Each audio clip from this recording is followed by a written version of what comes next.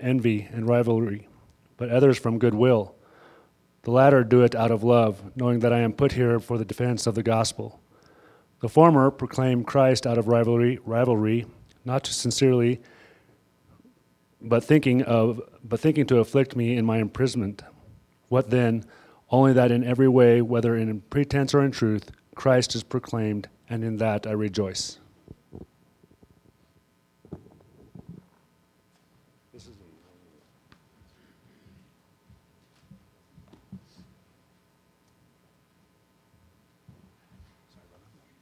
Let's pray. Lord Jesus, forever faithful Daddy, come before you this morning feeling weak and unable, and yet you are faithful, forever sitting upon your throne. You hold all things in your hands, Lord Jesus, and so your word says that it does not go out and come back void, but it accomplishes that which you purpose, Lord Jesus. So we as your people eagerly anticipate to come sit under your teaching, that you would show us what you would have for us this morning, that we would desire to see the gospel high and lifted up, that your name would go forth in the city of Windsor in northern Colorado, and by your grace to the ends of the earth, Lord Jesus. And Lord, we want to be about that this morning. We want to sit in awe of who you are, Lord Jesus, that we would have great faith in the message, not the messenger. Lord Jesus, I am weak and feeble, and so I pray that you use my blabbering mouth for the glory of your name and the good of your people this morning. Anoint this time, have your way with us, incline our hearts to receive what you would have for us this morning. We love you. In your name we pray. Amen. Amen. Good morning. My name's Jason. Usually I'd say something like it's a pleasure to open up God's Word, but I don't really feel myself this morning, so if you were going to give me grace, I just ask that you give me a little more grace. This morning my stomach's feeling upset or something, but usually God has more in his teaching for me than he does for his people whenever I seem to open up God's Word, and so he's going to be faithful regardless of my faithlessness, and so I'm excited to open up Philippians. If you're new with us this morning, we're venturing on. Good timing for you to jump in on the front end of a book. We're 2 weeks into this book of Philippians, and we've entitled the series "Encouraged to Press On." And if you weren't here last week or the week before, I'd encourage you to go back and listen to those two messages. The first given by Pastor Dan 2 weeks ago, and then last week by Jake. Both did a great job setting up the stage of Philippians and also walking through the first several verses. So I know that you'd be blessed by that. Philippians is a unique book written by Paul to his dear and beloved partners in the advancement of the gospel of Jesus Christ, the church in Philippi, where Paul is in prison, right? Most likely in the city of Rome, encouraging these dear saints, these dear believers that have struggled hard, that have partnered with Paul for the sake of the gospel to continue on. Unlike maybe other epistles that Paul wrote to different churches that dealt with some doctrinal issue or some behavioral sin, some interpersonal conflict, the book of Philippians at large is a book of encouragement. Paul encourages the humble church in Philippi to keep on keeping on. Keep pressing on for the gospel of Jesus Christ, for the advancement of the gospel of Jesus. It's a call to partner for the sake of this gospel, and that's the call of the New Testament, if you think about it.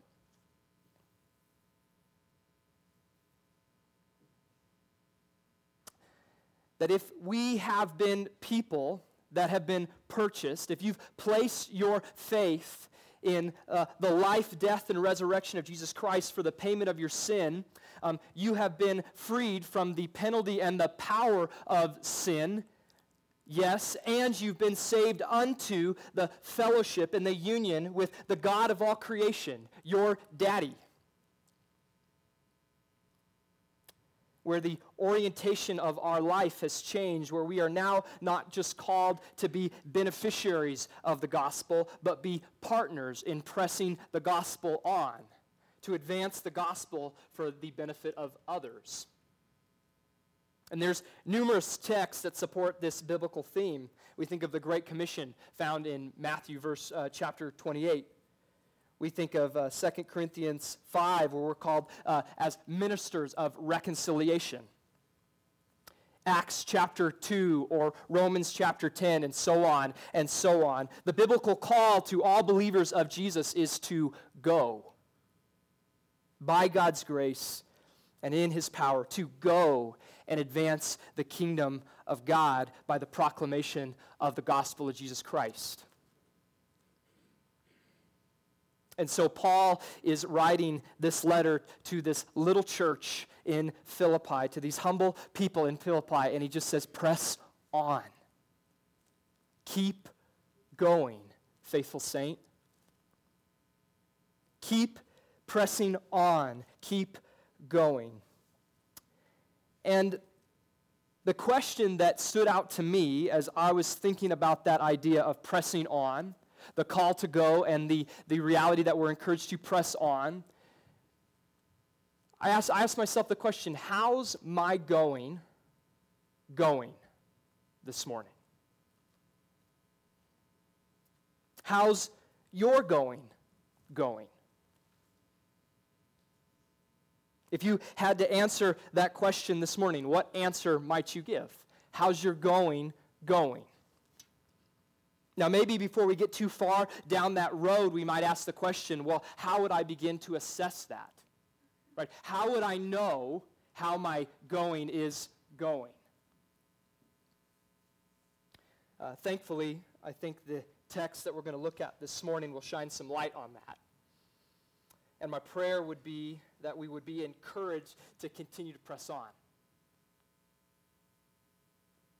That these verses would, by God's grace, encourage you, encourage me to press on for the advancement of the gospel. So, this morning we're going to look at these verses that Jason read, and we're going to ask, how does what we find there in these verses help us assess how your going is going? Put another way, we're going to look at these verses and see what we ought to believe about the advancement of the gospel and how that relates to us here at Windsor Community Church. Awesome? So let's press on. That's the last time I will do that. Please join me if you haven't already and open up your Bibles to Philippians chapter 1, starting in verse 12. And I'm just going to reread a couple verses and we'll pause. Starting in verse 12. I want you to know, brothers, that what has happened to me has really served to advance the gospel, so that it has become known throughout the whole imperial guard and to all the rest that my imprisonment is for Christ. And most of the brothers, having become more confident in the Lord by my imprisonment, are much more bold to speak the word without fear. Paul begins these section of text like he starts many other sections of text. He says, I want you to know. Or some other ways is, I don't want you to be ignorant of. I want you to be informed that my imprisonment, the circumstances that I, Paul, find myself in, has really served to advance the gospel. I think it's the NASB, any NASB users in the audience? I think the NASB, good for you. The NASB, I think, says it this way. Now I want you to know, brethren, that my circumstances have turned out for the greater progress of the gospel. That term progress has its roots found in a military term often used for the advancement of troops through rough terrain by means of the advanced scouts moving barriers in front of them. So the progress that Paul says that he has had by God's grace is one that has been brought about through painful and laborful work. Verse 13 and verse 14 tell us what it produced, what his painful and laborful work produced. It has two parts. The first one's found in verse 13. He says that through Paul's circumstances, his imprisonment, God saved people. The gospel was advanced. We see that this at the very end of Philippians in chapter 4, where Paul gives his final greetings. You can flip there if you'd like. It's almost at the very end of that chapter. He says, all the saints greet you, especially those of Caesar's household. These individuals that Paul is talking about are the individuals that God saved because of the circumstance that God placed Paul in. That God put Paul in prison so that Paul might faithfully proclaim the gospel to them, and God saved them. That's the first direct way that the gospel was advanced. The second we find in verse 14. And most of the brothers, having become more confident in the Lord by my imprisonment, are much more bold to speak the word without fear. So because of Paul's imprisonment, God, he stirred up boldness among his church to further the advancement of the gospel in other places. Paul saw his imprisonment, his circumstances, as an opportunity to advance the gospel. These circumstances, although surely things that Paul would not have chosen for himself, no doubt, weren't obstacles in the way of gospel progress. No, Paul says they're quite the opposite. Paul says that they were the exact opportunity, that these circumstances in some crazy way, arguably a way we will never fully understand, was the means by which God placed Paul to leverage Paul for the advancement of the gospel.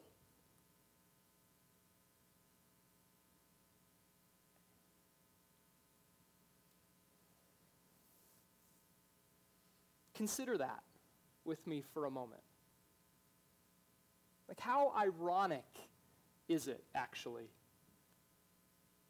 that you have a man that's in chains, in prison? Like, there might not possibly be a better picture of the idea of being restrained or being confined or being along a path and then that's like a roadblock in the progress of your life.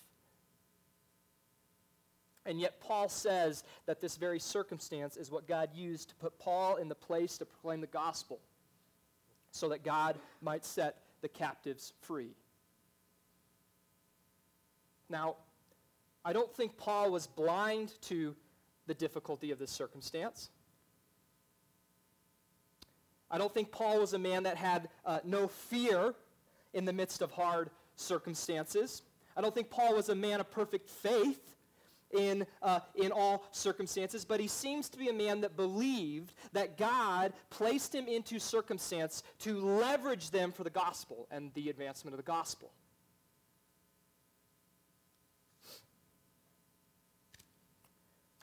Where would you say you're at this morning? What circumstances do you find yourself in this morning?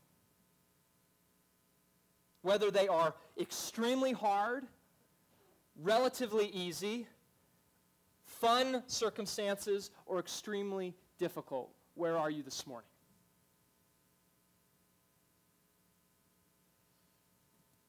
A phrase that is, I'm not sure if Windsor Community Church came up with it, or Mountain View Community Church, or whomever, but the question's like, what season of life are you in right now? We use that phrase a lot, season of life.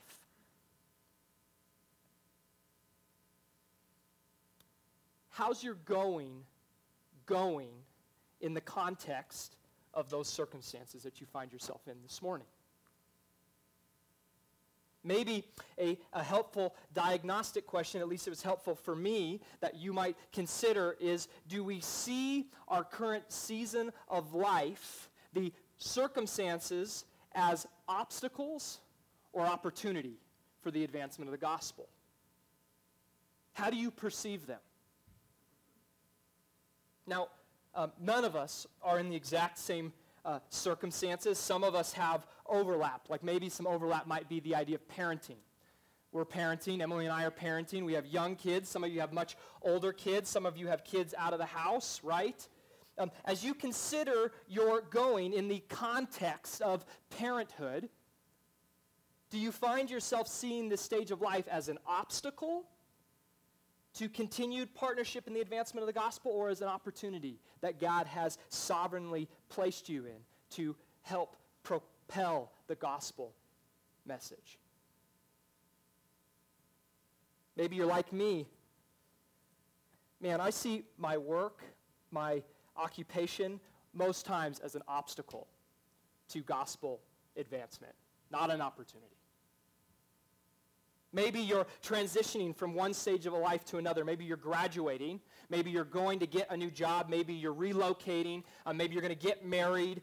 Maybe you're going to have another kid. I mean, life is a dynamic thing, is it not? Circumstances come and go, do they not?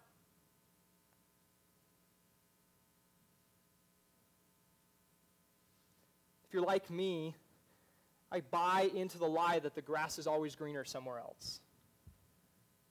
It's just this circumstance, we get over this circumstance, the next circumstance will be better, right? There may be some truth to that. Maybe the circumstance is a difficult relationship that you have right now. How do you see that difficult person that God has placed in your life, as an obstacle or as an opportunity for the gospel? How's your going? Maybe it has something to do with the way that we encounter and we engage with circumstances and difficulties along this path as we go. I think it's important to hear this. My heart here is not to belittle the circumstance that you're in. There is some hard stuff out there. Lots of hard, painful, difficult stuff. Heartbreaking stuff. And I don't want us to be blind to that hardship. Just toughen up. That's not the message this morning. Some circumstances have taken greater perseverance, more tears, more struggle. Some of you have gone through things that I can only imagine. I have no real life experience for that. But in the midst of those things, do we see God working it out for his good and his perfect will? Could we hope for God's gospel advancing in the midst of suffering and brokenness and the circumstances that we're in?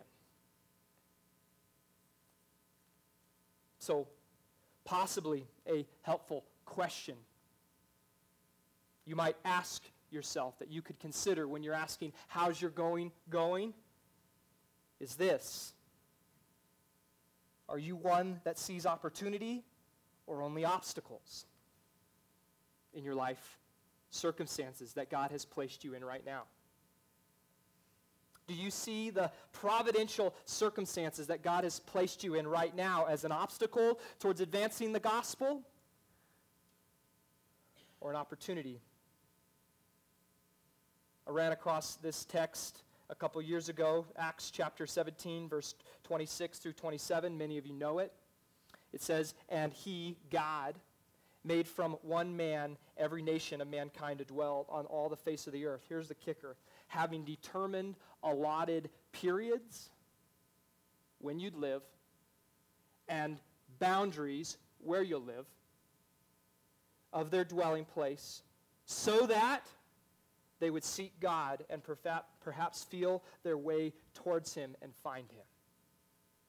See, so God has drawn up when you would live, where you live, your co-workers, your children's friends, your children's teammates, your children's classmates, and he's placed you in proximity to them so that they may seek God and perhaps find him.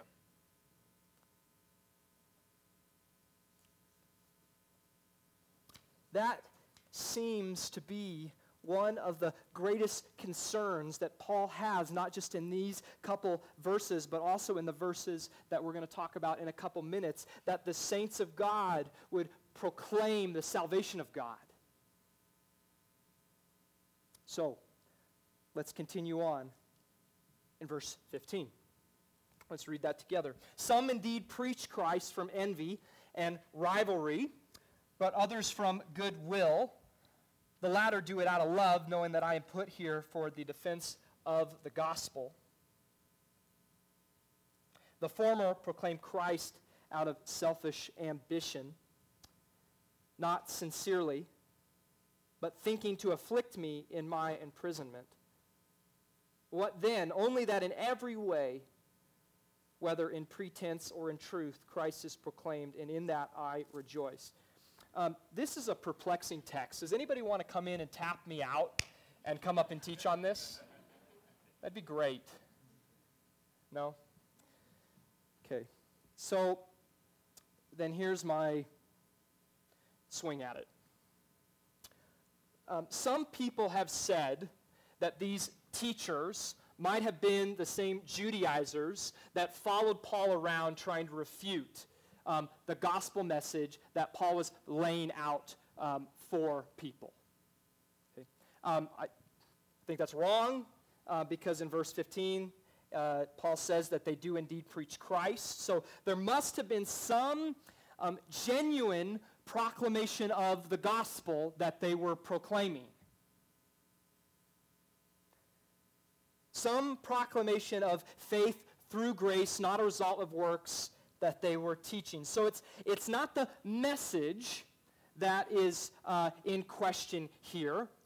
Instead, it's the motives of the messenger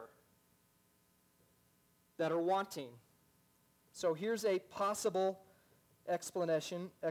I'm not taking a bullet for this. Just remember that. It's plausible that Paul shows up in the city of Rome, and the church is already there. And Paul begins to proclaim the gospel as Paul would do.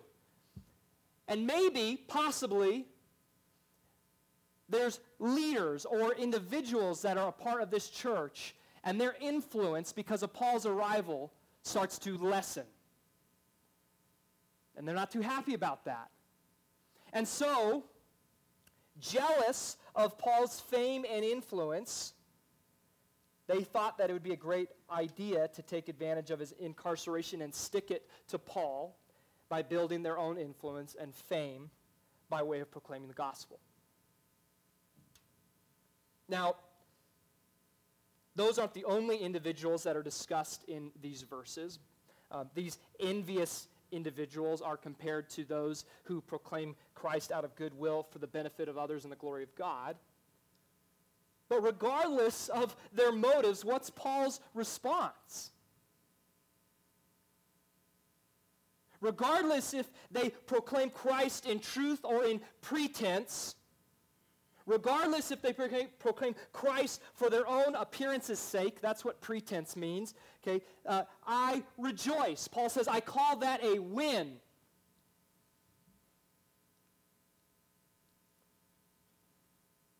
I don't understand that, to be quite honest with you.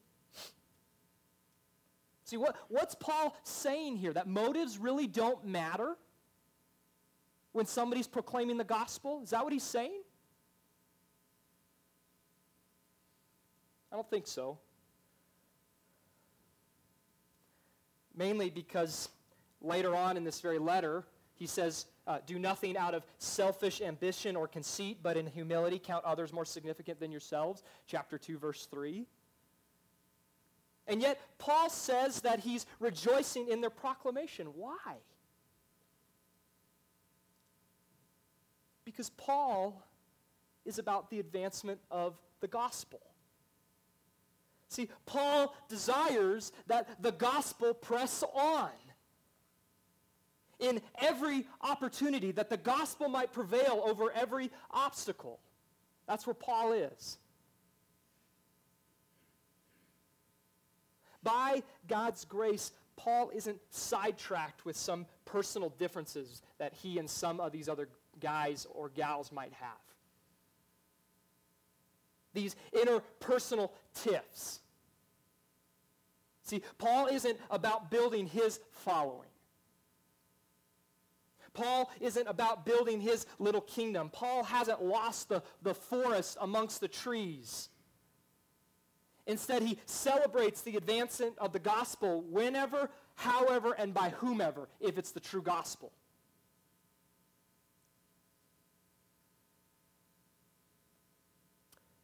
Paul wasn't interested in making disciples of Paul, or getting caught up in the battles of the male ego. 1 Corinthians chapter 3, verse 4 through 7. For when one says, I follow Paul, and another says, I follow Apollos, are we not being merely human? What then is Apollos? What is Paul? Servants through whom you believed, as the Lord assigned to each. I planted, Apollos watered, but God gave the growth. So neither he who plants nor he who waters is anything, but only God gives the growth. So I don't think that Paul is excusing wrong motives here. But I do think that he is articulating the importance of the advancement of the gospel through its proclamation, that the main thing ought to stay the main thing. That these distinctions, whether they're personal, theological, missional, or structural, they ought not zap our rejoicing of the true gospel when it's being proclaimed and advancing. That first things stay first. And for Paul, that's the gospel. The reality that we were dead in sin and trespassing before God, but God sent his Son to live, to die, 3 days later, be rose victoriously from the grave, that if we believe, that we trust in his work on the cross, that we're not only forgiven our sin, not only washed and seen as perfect, but we are brought with God to be with God, your daddy.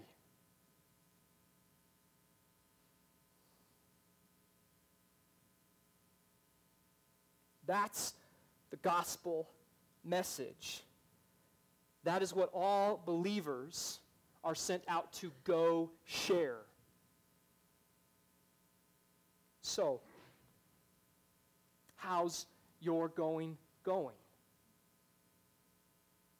If we want to continue to be a people, to be a church that sees opportunity and not just obstacles, then we're going to have to continue to be reminded of this right here.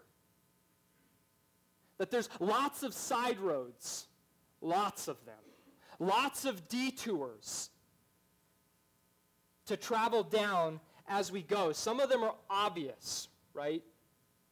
Because they're an outright rejection of our mission or our values, and it doesn't take long to notice that you've U-turned. Others are more subtle. But if we want to continue to press on, to continue to run hard for the advancement of the gospel, then we must keep Jesus Christ and his gospel advancement center in focus. Now, that may just seem too simple.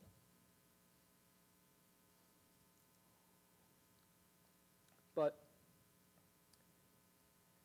sadly, I think if we look out at the church, Big C, not this church, Big C church as a whole, and as I look at myself in the mirror, I know that I've taken some pretty heavy detours at times. Most times, they have been subtle ones. Some of them have to do with my Windsor Community Church pride, actually. The pride that I have in our church network, actually. Pride in our distinctions that can, if I'm not careful, overshadow the priority of the gospel and the advancement of the gospel that transcends church lines.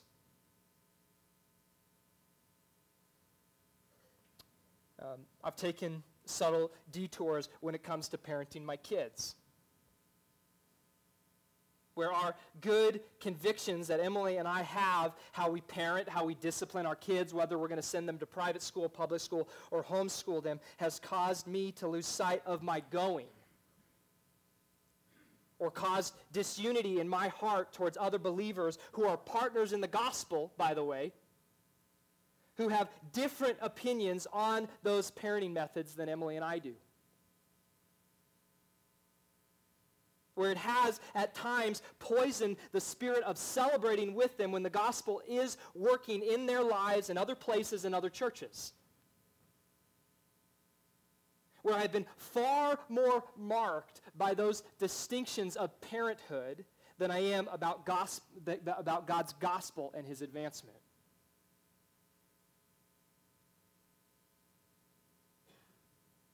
I've taken subtle detours when it comes to the way that my family wants to celebrate holidays. How silly is that?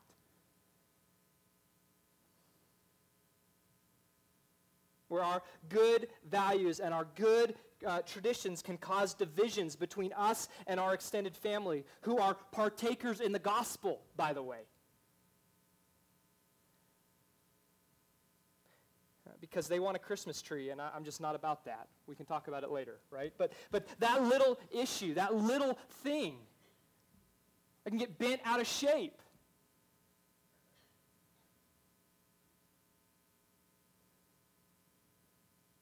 I've taken subtle detours on lots of church preferences.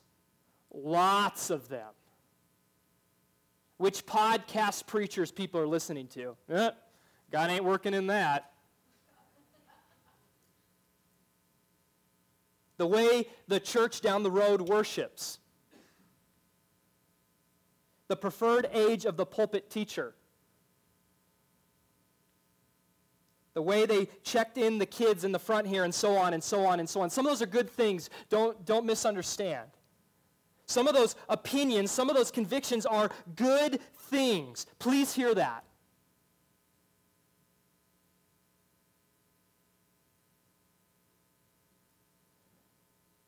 But they can become subtle detours, where they can quickly become our focus. Where we don't just have opinions or convictions on things, but we can at times, if you're like me, let those distinctions overshadow my ability to see what God might be doing over there. Where instead of celebrating the advancement of the gospel over there, I'm far too focused on what they aren't doing, or what things they are doing that they ought to do different, that fits in the way that I think they should be done.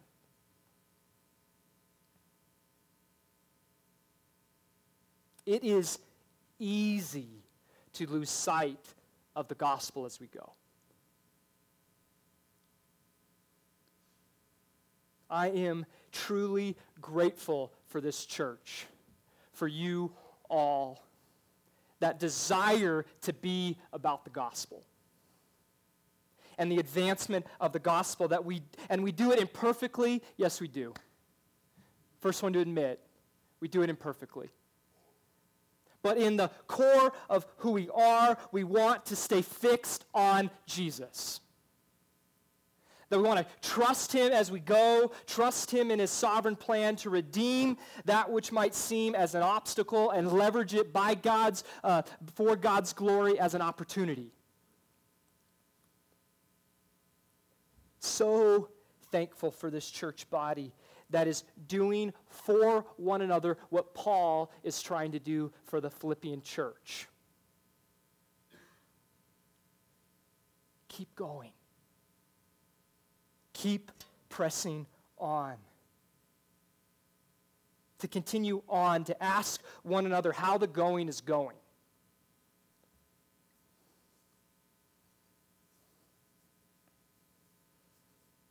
To enter in with one another, to celebrate together, to weep with one another, to go together.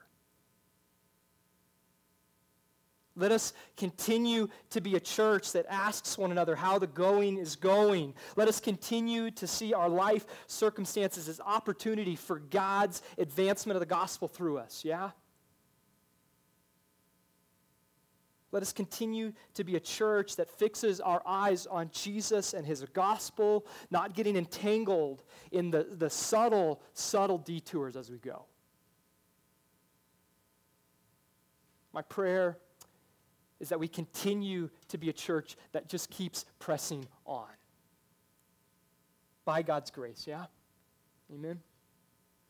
Amen. We're going to take the opportunity to celebrate communion together as a family this morning.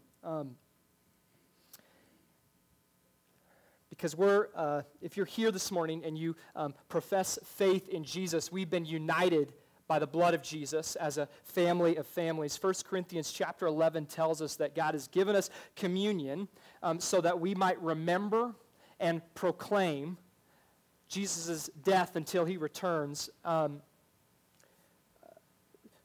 How interesting that God knew that we needed to fight to keep Jesus centered as we go. I mean, arguably, that's what communion is purposed for. There's no salvific merit in this. This does not save you by participating in it, but it ought to stir our hearts towards remembering and proclaiming what it is that our King has done for us, right? That he's made it possible to be united with him in his fellowship. So if you are here this morning and you haven't professed faith in Jesus, we just ask that you wait. We're going to have the worship team come up. They're going to play in the background. We can just walk up as you feel led. Go ahead and take the bread, which represents his body broken for us, the juice, which is the blood that has been spilt on our behalf for our sin. Go ahead and take it back to your seats and spend some time worshiping the Lord, remembering and exercising the gospel, thinking about the reality of our need and that Jesus is the remedy for you. That he is literally your sin eater. That he has overcome the grave for your behalf. And he's brought you before his daddy. And that's how the daddy sees you now, as perfect. So let us exercise that this morning and just encourage you to spend some time praying. Maybe pray as family units. Maybe pray individually. And then when Chris feels led, he's gonna lead us, continue to lead us in worshiping the Lord through song, and then we'll go out into the city of Windsor. So let's go ahead and have the worship team come up as I pray, and then just as you feel led, feel free to come up and grab the elements. Lord Jesus, we want to be people that are marked by the reality of being centered on you, that we would not be people that detour off the path of our mission to advance your gospel and parked in some of these hobby horses that are so easy to hop on, Lord Jesus. Maybe good things, God, maybe good convictions that you've given us, but Lord Jesus, I just pray that those things are always subservient to you and to our worship of you and our preference of you. And pray that as we go from here, that we would be people that desire to see the circumstances that you placed in my own life, the life of my family, the life of these families, God, as opportunities for you to advance the gospel. God, that we would not shy away, but that we would believe wholeheartedly that you go with us as we go. That we do not go in our own strength, but that you sovereignly and lovingly go with us, that you go before us, Lord Jesus, as Acts chapter 17 says, that you've prescribed all of this so that people might seek you and find you, Lord Jesus. So I just pray that we would be a church that continues to prioritize the worship of the gospel personally, and that would infuse a love and affection for the world that we live in. We love you. In your name we pray. Amen.